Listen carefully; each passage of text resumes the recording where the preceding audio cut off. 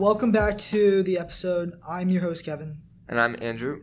And so today's episode is going to be about why most people will stay average. And we are also going to talk about how you can escape that sort of pull to mediocrity. Mm-hmm. And so one of the factors at play here is a lot of people are really small-minded, right? Yeah. A lot of people are really just concerned with beating the other guy. Really too full of ego, that sort of thing. Mm-hmm. Yeah, and especially I came from a really small town, and I think there not a lot of people were pushed to go and do amazing things. And so it wasn't something that you would see all the time. And so, it was something you never really thought about. I never thought about, doing amazing things when I was in my town, because I didn't see anyone doing that. I didn't really think of it. I didn't really think it was possible. So I think you have to kind of look up to people. You have to see that it's possible. It's like, do you know the story of, the 4-minute mile?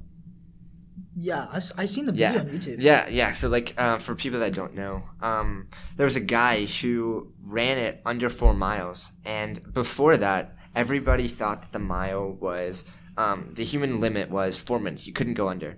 And after this guy did it, since then, I think 20,000 people have done it, including high school kids, because they saw someone doing it and they now believed that it was possible.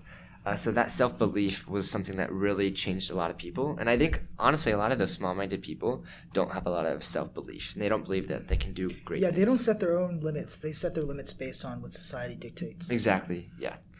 Yeah, and another factor is also the fact that a lot of people are just not willing to fail. Mm-hmm. We just did an interview with Steve Sims, yeah. And he was talking about failure, and he said he failed a lot before he became who he was today. Yeah. It was pretty inspiring, actually. He went through a lot of shit to get to where he is today. Mm-hmm. Yeah, it was actually great. So, for people, obviously you guys wouldn't know this unless you've watched that episode or listened to that episode. He talked about, so he gets a lot of haters. I mean, anyone who does amazing things and steps out of the boundaries of society is always going to have a lot of haters. And so somebody said something along the lines of, "Oh, Steve, how can you say this?" or "Why do you know this?" or something.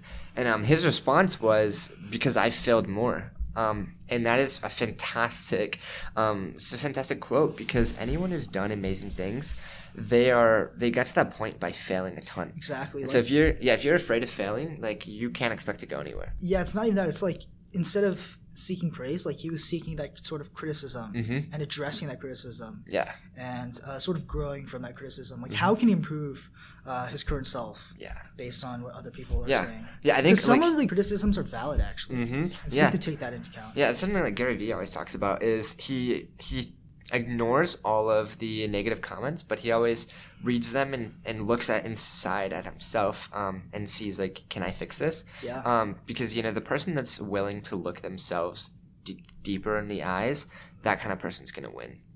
Exactly. The more mistakes you make, the more success you'll have in the future. Yeah, and you've got to be able to you've got to be willing to look at yourself and know that you made that issue, that you made that problem, and know that you can work on fixing it and trying something else. Because if you don't change what you're doing, then that's the definition of insanity. Yeah, because in life you're either going up or you're going down, right? Mm-hmm. So if you're not doing anything, you are literally going down in life. Yeah.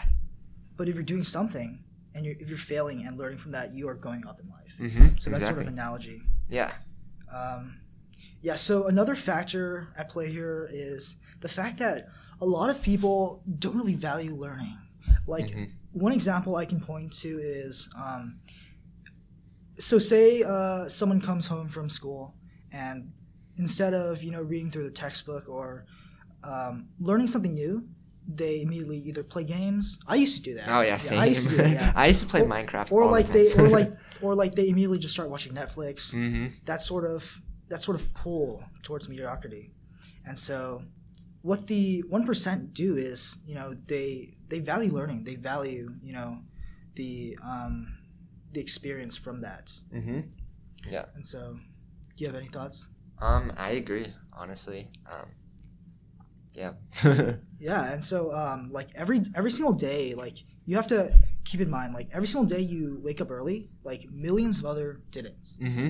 Every single day that you stayed up late and grinded, millions of others quit. right? Mm-hmm. So yeah, there's an analogy somebody always used. I don't remember who it was, but he talks about like when you're walking the path to success, you're gonna see a lot of corpses around of people who quit, and you know, like as you pass each one, you know you're getting stronger and you know you're progressing, and it's an amazing feeling to have. I've never heard that. I've heard of the one where like the journey to the top is usually lonely. Yeah.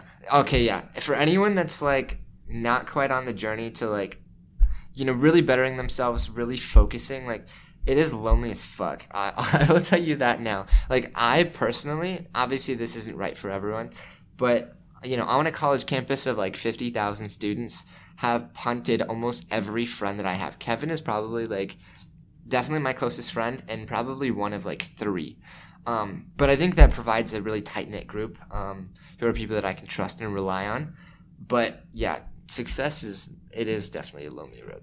Yeah, it's also like it also ties into the notion that you have to be willing to say no sometimes. Exactly. Right, like you have to know what sort of people you want to associate yourself with and just take into action, you know? Yeah, like I have so many friends who they go out partying and I have no idea why they do it. Like there was one time literally where this girl I know, she was going out to a party and she was telling me, I really don't want to go to this party. And I was like, then why are you going? Like why would you do something you don't want to do? And I think it's because her friends, society, people in general were just expecting her to do that and something that she felt she needed to do. Yeah. And instead of living her own life, she was living life for other people. So I would say it's another huge thing about the pull to mediocrity is not living your life. You're living to impress others or to live what other people would want you to live like.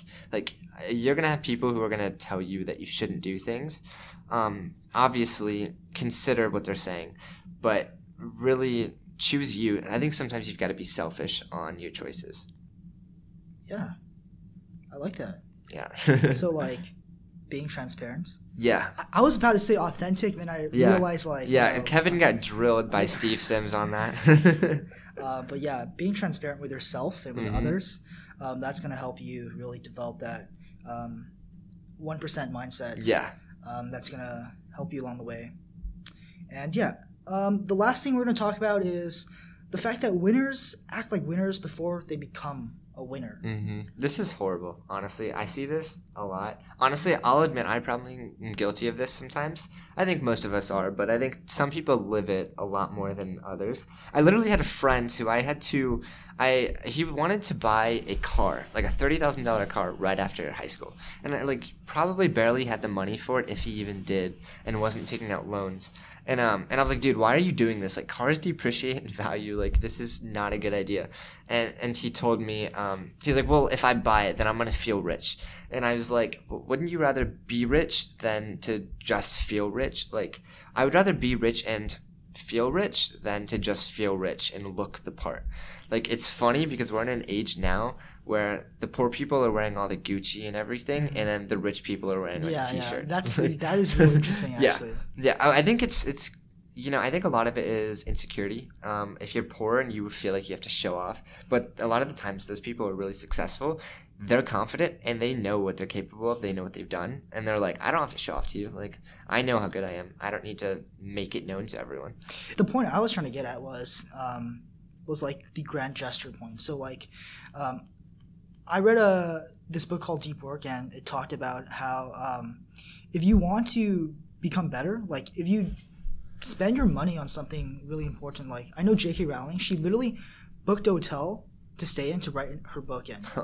Like, so she invested that money, and that was like that sort of grand gesture, that sort of winner mentality that let her write, a better book at the end. Yeah, and like be more focused. That's an interesting. Yeah, it's not exactly where I thought you were going with it. It's good too. Yeah. Yeah. So that about wraps up the episode. We will see you next time. Yeah. You guys have a good night.